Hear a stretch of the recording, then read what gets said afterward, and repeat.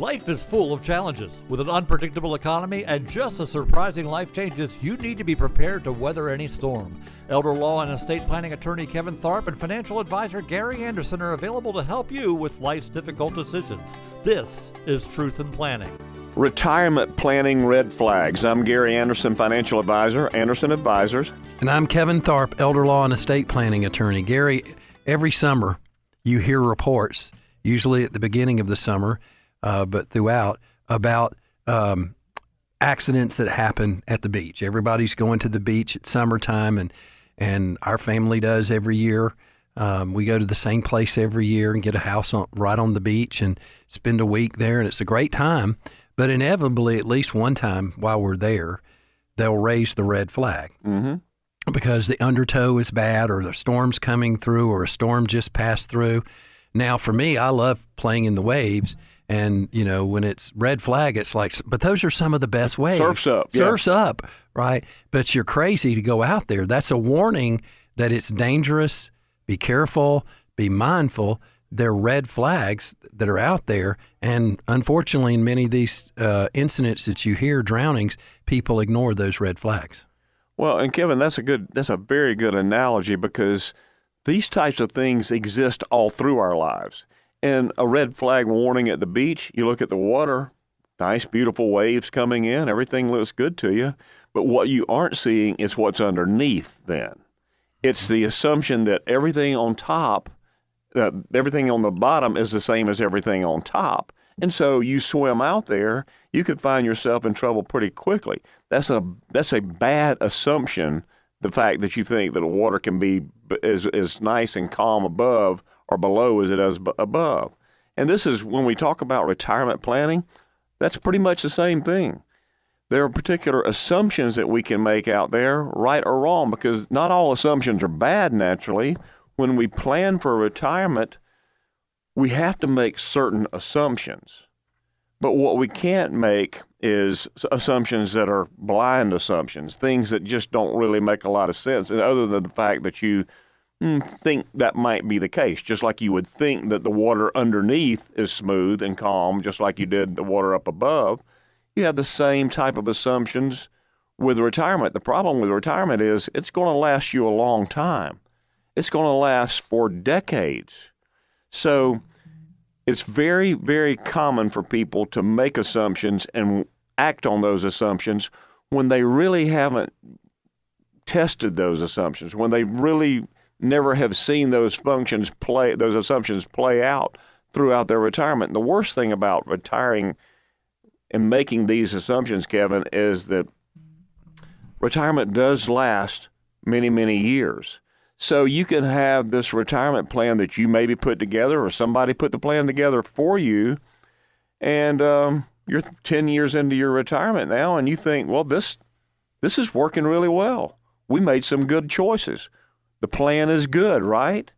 Well, the first 10 years, very, very few retirement plans fail. It's the last 10 years is where they fail. Well, the problem with the last 10 years, that's when you need for this thing to be working the most. There's nothing worse than being 80 years old or 85 years old, and all of a sudden you start thinking, well, wait a minute, there's not enough here. I don't have enough money here to support myself now for potentially the next 10 years or more, and I'm in my 80s. Well, it's not like you're going back to work then. You maybe haven't worked in 10, 15, 20 years, not planning on doing that. You might have health situations that would keep you from working, but health situations that also are going to cost you more money during your retirement, and you didn't plan to make the entire trip. You came up a little short there based on assumptions you were making. It's similar to a roadmap. And I hate to use the roadmap word these days because most people don't even use a roadmap anymore. We always use GPS, but roadmaps still have value just because you can see everything around you with a roadmap, where GPS most of the time is limited to the direction you're going in. But when you have this roadmap, you plan your trip out, and you are making assumptions there. You're making assumptions like the road is a good road to be on. The bridges are good. We know there's no problems, no storms or anything else out there that can affect us that for any length of time. So those are assumptions you make. You know that Interstate 75 goes all the way into Michigan. And as a matter of fact, the Upper Peninsula of Michigan, we know that. That's a great assumption to make and a great assumption to use because unless something really catastrophic happens, that road is going there. So what I have to do is follow that road. If I have a retirement plan, we create the road. We have a road there. We see the destination. The destination being with a retirement plan is getting through retirement for not only you, but if you have a spouse or your spouse is still alive, for both of you. So this is a trip for two, and it's got to make it for both of you. And sometimes when we see bigger age differences between spouses, then it becomes more critical to make sure we're planning for the spouse who's the youngest. And if it's 10, 15 years younger, it does create another dynamic, certainly something you can't get over. But the plan really is important because let's say the older spouse says, well, it looks good to me. And the younger spouse is over there saying, well, what about me?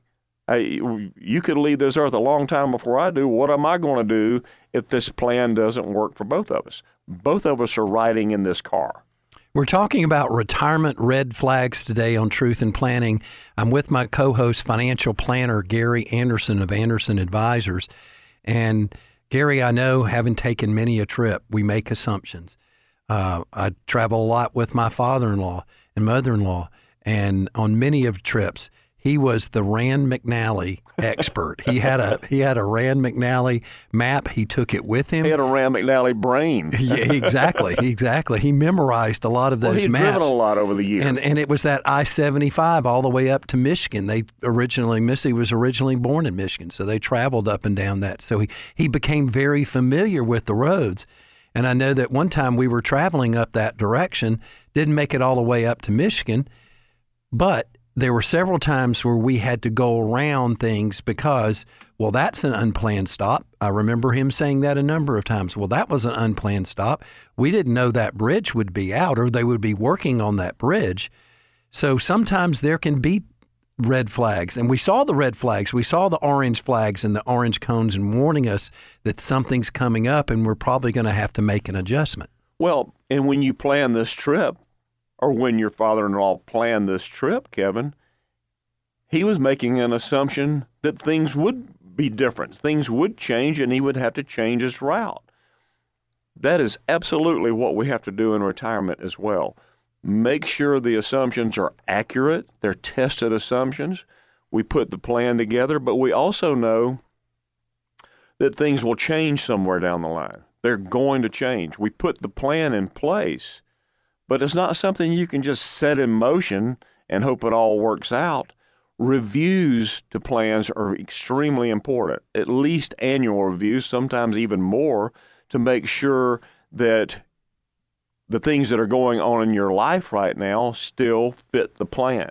Because there's a good chance maybe someone's gotten sick, maybe an adult child has had a financial issue and you've had to help them some way or another, or any number of things that can happen. We've got to be able to take the other route, just like your father-in-law. Okay, there's red barrels up here, there's cars backed up, but I know, based on my plan, that I can go around this if I take this exit up here. No different with a financial plan. You've got to make sure you're addressing things that can happen, just like you do things that you can assume that aren't going to happen. So this is what we have to do when we put together a good retirement plan. Gary, how can our listeners take that step to get their roadmap for retirement started? Kevin, it starts with a conversation, and we love for people to come in. If we think we can help you, we'll continue with the plan and make sure that everything's working right for you. You can call us at Anderson Advisors, 888-371-2847. Coming up, we're going to talk about why your estate plan and retirement plan should go together.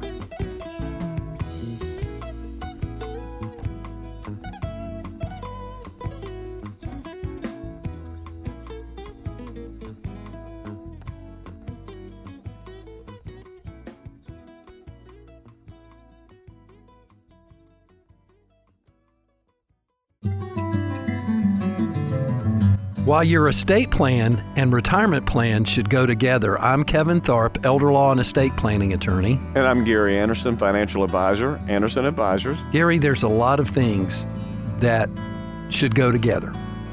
I think peanut butter and jelly are a great combination. They go together. Okay. There's a lot of other things that go together, like Coke and hot dog at the ball game. You go to the ball game. Coke. Now, Coke. Are we really talking about Coca-Cola and a hot dog? We're talking about any beverage. No, we're talking about Coca-Cola and a hot dog. Just wanted to make that clear. There's no such thing as a Pepsi and a hot dog. Those things don't go together. Okay? At least in my hand. Right, in my hand. Okay. But there's a lot of things that don't go together as well.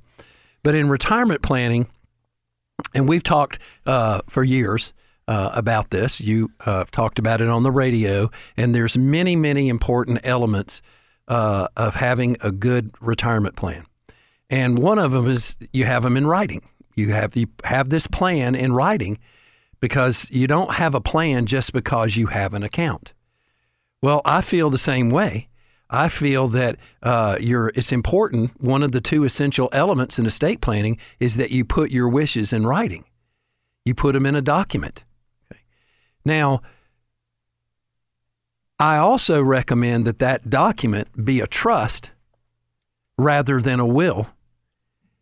And that's because of this one important element that is common in a retirement plan and an estate plan. No question about it, your accounts, your financial accounts especially, are an important part of your retirement plan. That's your source of income. That's your well that you draw from over the years.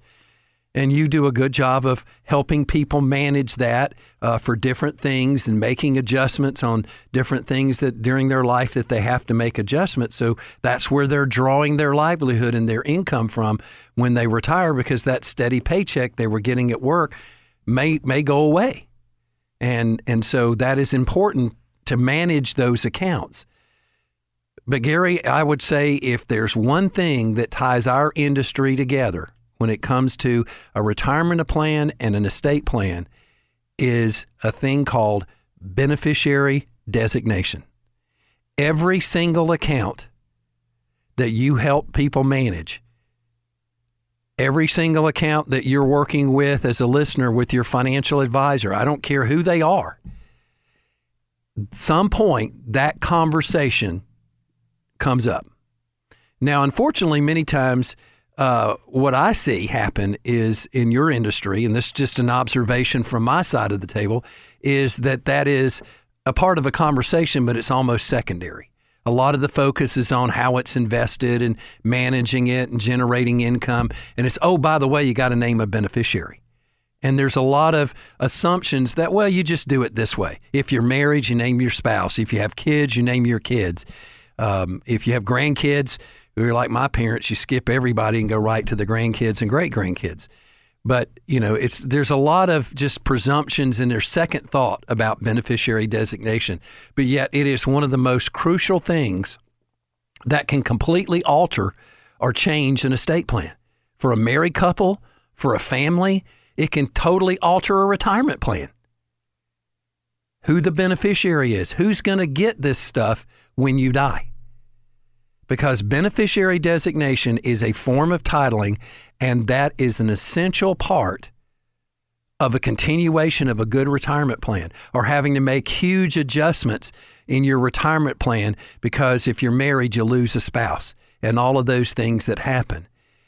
And I know that we've had over the years, a couple of clients that have come to us maybe through a seminar, maybe through this radio show, and they came to you initially and then were referred to me, or they came to me and I referred them to you, and it was on this common subject of beneficiary designation. I know you were having a conversation with a client not long ago, and their advisor recommended that they just eliminate all the beneficiaries they have on every asset that has a beneficiary designation, because he's going to set up this trust for a surviving spouse, and that surviving spouse has a known disability called dementia.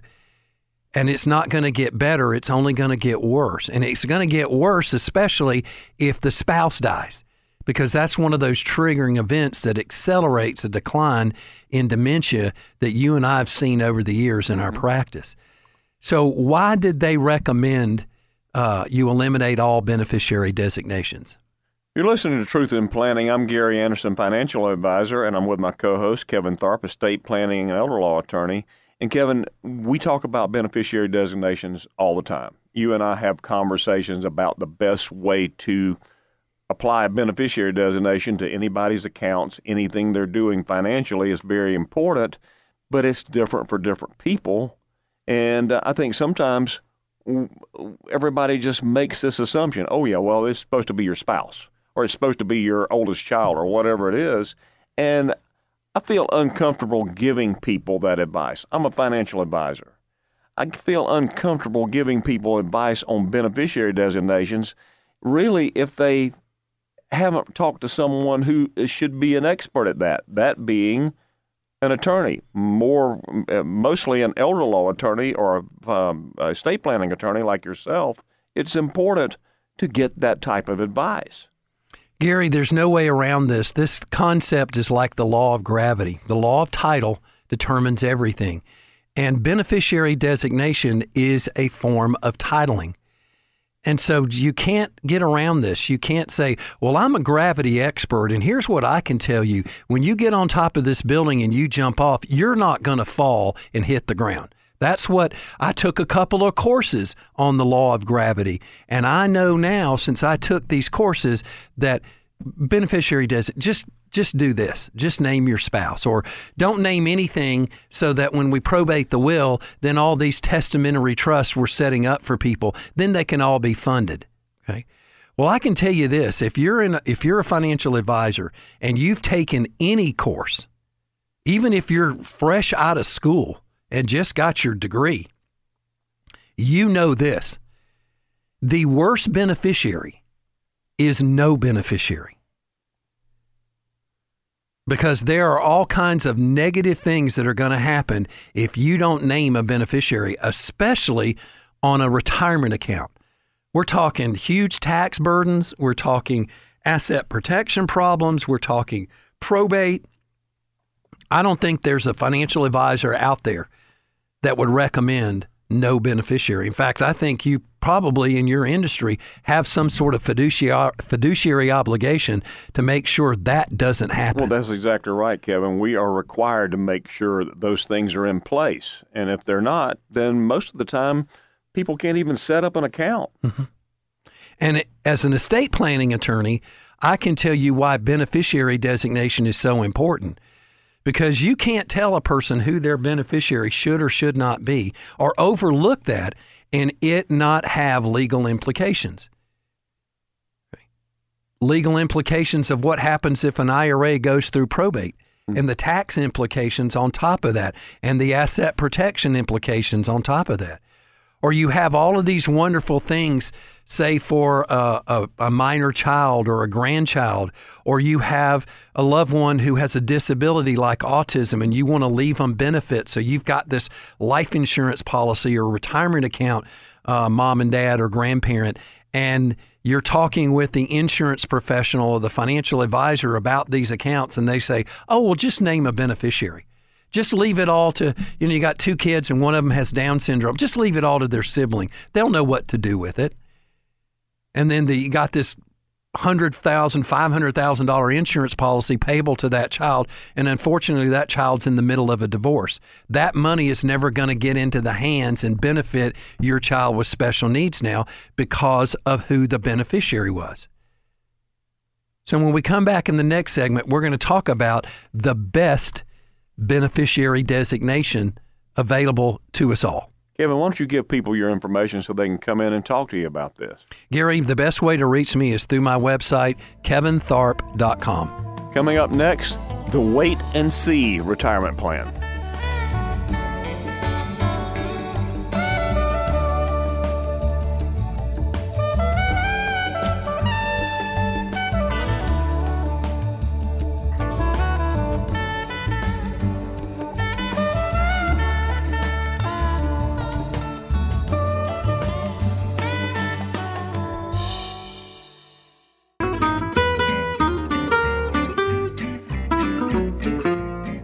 Is your retirement plan the wait and see retirement plan? I'm Gary Anderson, financial advisor, Anderson Advisors.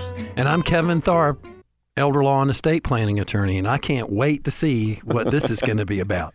My grandmother used to use that phrase all the time, Kevin. You probably heard it from your grandmother over the years as well. That was just one of the phrases We'll see. They used a lot. We'll see, or we'll wait and see. And that's just kind of leaving things up to circumstances, I guess, at times. Most of the time when our grandmother said that, though, they already knew what they were going to see. Happening. There was not really any waiting. You would wait and see, but they already knew. But when it comes to a retirement plan, you better have a little more in place than just, well, we'll see how this turns out in the end. That's no way to do it, because the problem is, like I had said earlier, for one thing, the end does not come at the same time usually for two spouses. One person's end is going to be before the other. So if we're waiting to see how it turns out 20, 30, 40 years from now, that's not a good way to go. That's not a good assumption to make that everything's going to turn out okay. Now, will things turn out okay? Being an optimist, yes, you think, well, everything's going to be fine. And yes, it will to some extent. But let's make sure that money's not going to get in the way, or lack of money in your retirement years is going to get in the way of all the other things that you can enjoy, and make sure that you do have a good time and enjoy yourself through the years. Let's not let that get in the way. Let's have a plan in place that gives you a very, very good idea that you're going to be able to do these things you want to do in your retirement years for as long as you live, you and or your spouse. Make sure that you're comfortable that way. Then everything else really just takes on a different perspective then, because you've addressed the money part. Is it the end-all or cure-all for everything? No, it is not. There are a lot of other things in our life besides money. But having the right amount of money, or knowing the right amount of money is going to be there from now through your retirement, is very important. You need the confidence that a plan gives you. A good plan will consider not just wild guessing, but will consider future expenses. Because we know expenses change in the future. They don't stay the same. The expenses we have now could be something totally different than we have 20 years from now. So we have to make sure that we're projecting what can happen in the future, all the possibilities that are there, and make sure that those expenses are going to be covered, because we know things are going to cost more. Absolutely, we know that. We have to be ready for that, because if things are going to cost more a year from now, think about what they're going to cost 20 years from now or 30 years from now. That has to be a part of the overall retirement plan. Inflation. I think we'd all forgotten about inflation until the last couple of years, because it had been so long since we had any true inflation like we've had. Now we're more aware of it again. But what we've been doing through the years, and what we continue to do with a retirement plan, is keep inflation in perspective. Make sure inflation, the allowance for inflation is going to be there, to know that 20 years from now, if inflation has been 3% or 4 or 5% a year, we know what that's going to look like for you at that point in time. That's why you plan. That's why you put together these things. Medical expenses. You're 65 years old. You're 70 years old. Maybe you just retired. Maybe you're getting ready to retire. Medical expenses, well, you have life insurance, you have medical insurance, you have most likely Medicare at this point in time, or Medicare Advantage. You have those things. So you're not concerned about medical expenses too much now in your early years of retirement. But let's say 20 years from now, there's a long-term care situation. And Kevin, you help people with this all the time.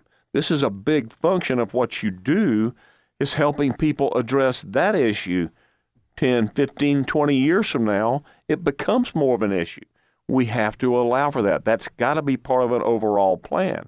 And a lot of times, Kevin, it involves some of the planning that you've done for people. That financial plan needs to fit the projections that you're giving people as far as the planning they need to have further down the line somewhere. We're talking today with Gary Anderson, financial advisor, about, is your retirement plan a wait and see? And Gary, you're exactly right. In fact, there's an upcoming show that I'm going to talk about how elder law and retirement planning, the connections that should be made between those two things. Because a lot of times people see that as separate. Oh, well, Gary does retirement planning. It has nothing to do with what Kevin does. Or Kevin does estate planning, or he's an elder law attorney. It has nothing to do with what Gary does in retirement plan. And in actuality, especially when it comes to elder law and long-term care, there is a big connection. And we're going to talk about that in an upcoming segment.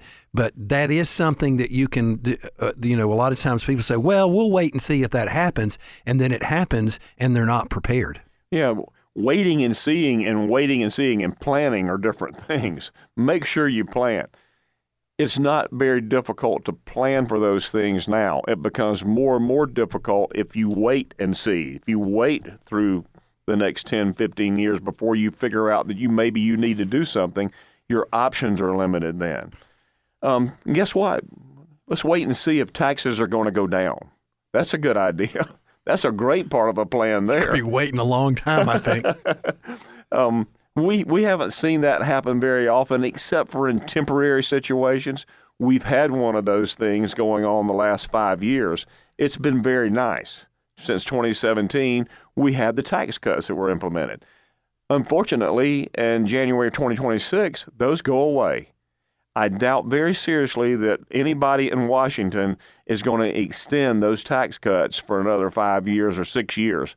Probably not going to happen, not with all this focus on deficit and out of control spending, inflation, everything else that's going on. I just doubt very seriously we're going to see any extension of that.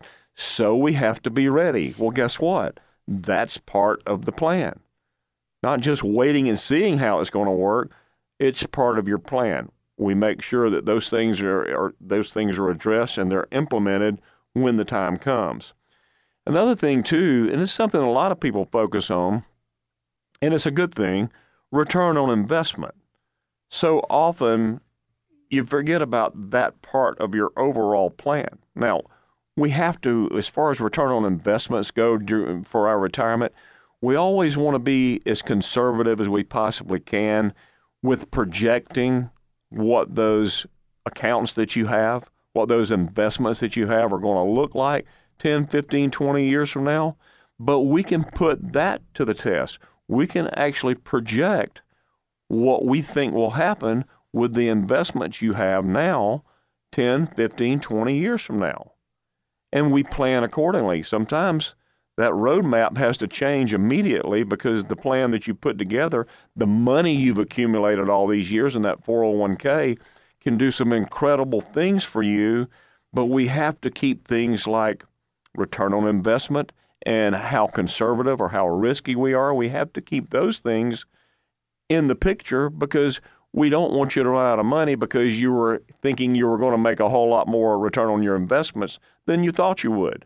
Let's plan, and let's plan on what things can happen and what things we think will happen during that time period. Nobody has a crystal ball. We can't know that 15 years from now that markets are going to be looking like they are today. We have no idea. But we do know that if we plan a financial plan in a conservative way, anything that above that is just gravy. That means you're going to be able to do more things with your retirement further down the line as long as we aren't projecting too much of a return on your investment. I hate to say we don't want you to have too much of a return on investment because we do, but let's make sure that we are allowing for maybe not quite as much return as we've come to expect over the past 15 or 20 years. That needs to be built into the plan. Just put it in there, and then you can wait and see because you plan accordingly. Gary, how can our listeners be prepared for and wait and see, but be prepared for the things that could happen while they're waiting? Kevin, they can call us at 888-371-2847. Anderson Advisors will be glad to have you come in for a conversation. Next, we're going to talk about the best beneficiary designation.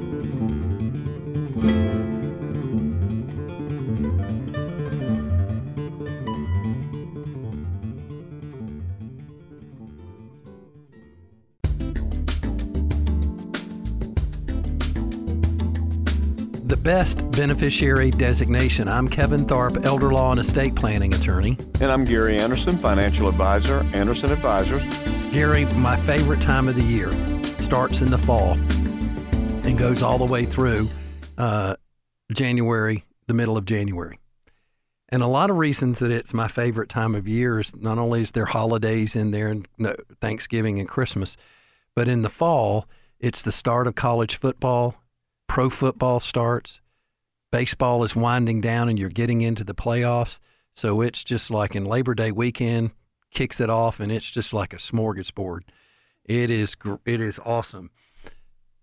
And rankings become very, very important, especially as you get down towards the end of the year, and everybody's got an opinion of who should be ranked where. Well, in the financial industry and in the estate planning industry, the industries that you and I are a very active part of, beneficiary designation is a very important part of both your retirement plan and your estate plan. Having a beneficiary designation or having the incorrect beneficiary designation can change a huge years of beneficial written retirement plan and good financial decisions that you've made over the years, and can have a devastating impact on a surviving spouse or children or grandchildren. And so we talked in the previous segment about that is the one thing that retirement plans and estate plans should have in common. That's that one connection that should be made. And unfortunately, many times that connection's not being made. A lot of it has to do with there's not a lot of communication between your industry and my industry over something like that. Sometimes it's overlooked in your industry or minimized. Many times it's overlooked or not even discussed many times. Because the document is the focus of discussion in my industry, and document has nothing to do with your beneficiary. You can coordinate those together, and we're going to talk a little bit about that. But we know the importance of a beneficiary designation and getting that connection between your retirement plan and your estate plan. Beneficiary designation is that connection. So in estate planning, how do you get the beneficiary designation connected in the best way? And this is where we're going to talk about, and we're going to rank beneficiary designations. We're going to rank them from the very worst to the very best. And let's start with the very worst. I was in a golf tournament not long ago, and it was a really nice way of saying I got the highest score in golf. Now, everybody thinks highest score, well, that's good. Not in golf. You don't want to have the highest score. But they refer to it as, the most honest golfer. I actually wrote down my score, and obviously my score ended up being the worst. I was in last place, inferring that everybody else, and most of these people were pastors and ministers in churches, and this is a Christian organization. And Missy goes, that's kind of troubling. And I said, what, that I'm honest? She goes, no, that nobody else was. They are. So let's rank, and let's start with the worst. The very worst beneficiary designation, we touched on this in the previous segment, is no beneficiary designation. Not having one at all. Sometimes that happens intentionally. I just can't make up my mind who I want a beneficiary to be. And I know you would never say this. That's something that I never think I would hear you say. Just leave it blank. Yeah. Just leave it blank. That's probably best. If you said something like that, I'd be calling the ambulance. Absolutely. There'd be something really wrong Absolutely. somewhere. You'd be checking around to see if there's Pepsi in my veins or something, right? But that you never want to not have a beneficiary. Multiple problems go along with that, especially if that part of that account's an IRA or 401k account, because we're talking double taxes. We're talking over 40% taxes, because when your IRA goes through an estate, folks, an estate's a legal entity, just like a trust, just like a business, just like a person's. In the eyes of the IRS, an estate has income tax rates.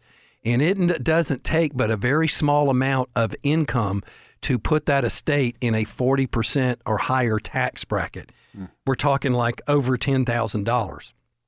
And so if you have an IRA that's worth $20,000 and you don't have a beneficiary on that IRA, it's going through your estate, which means that about half of it is going to be paid in taxes. You're listening to Truth in Planning. I'm Gary Anderson, financial advisor, and my co-host Kevin Tharpe, estate planning and elder law attorney, today is talking about the right beneficiary, the true, correct beneficiary.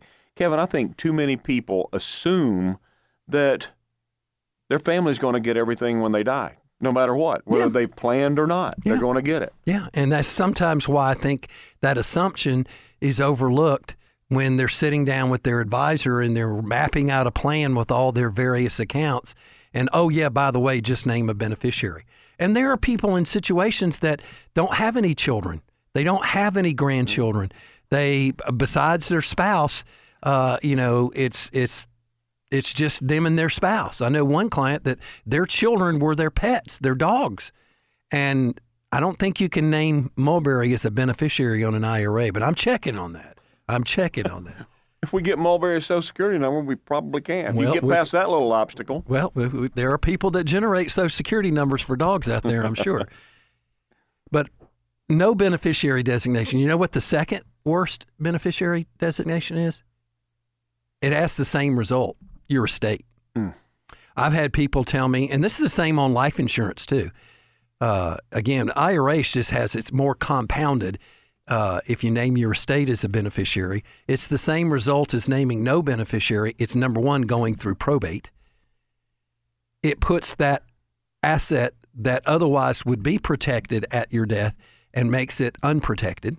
It makes it open to any creditors you might owe money to when you pass away, because what goes through probate is subject to creditors' claims, not to mention the taxes. So the two worst beneficiary designations are no beneficiary designation or your estate.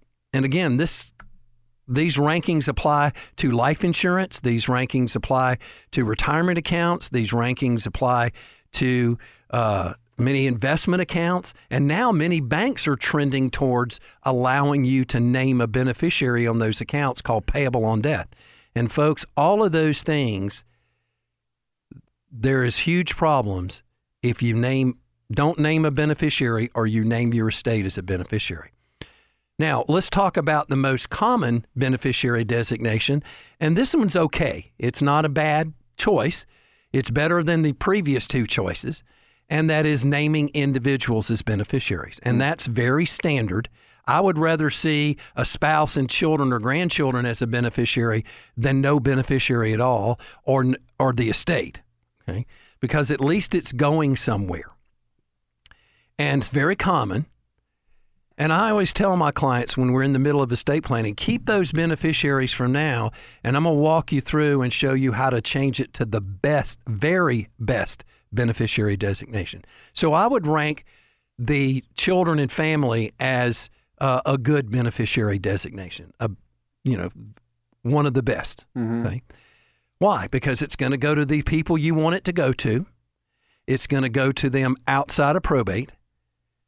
It's not going to, in some cases, like with your spouse, it's going to go to them tax-free. So it's okay. Then the next beneficiary designation is what I call the very best beneficiary designation, and that is a trust. Because you can name your spouse, children, grandchildren as beneficiaries of that trust, and then change the beneficiaries on your IRA, your life insurance, your POD accounts to your trust. And when you die, all of that money funnels to them through the trust outside of probate, but now there's an asset protection because the trust takes into account the condition of the beneficiaries, where direct beneficiary designation, naming your spouse and kids as beneficiary, does not have that asset protection. So the very best, the number one ranked beneficiary designation, in my opinion, is a revocable living trust. Kevin, why don't you give people your information so they can give you a call and have a conversation about this? Gary, my website is KevinTharpe, THARPE.com. Investment advisory services are offered through Anderson Advisors, a registered investment advisory firm. Anderson Advisors is an independent financial services firm that helps people create retirement strategies using a variety of insurance and investment products. Investments involves risk, including the potential for loss of principal. Past performance does not guarantee future results. Any reference to protection, safety, and lifetime income generally refers to fixed insurance products, never securities or investments. Insurance guarantees are backed by the strength and paying capabilities of the insurance carrier. This show is intended for informational and educational purposes only and should not be construed as investment advice. You should consult with a financial advisor to help determine the best options for your particular circumstances. No statement made during this show shall constitute tax or legal advice. Our firm is not endorsed by the United States government or any governmental agency. The information and opinions construed herein presented by third parties have been obtained from sources believed to be reliable. Completeness cannot be guaranteed. Neither Gary Anderson nor Anderson Advisors is affiliated with attorney J. Kevin Tharpe or any guests on this show.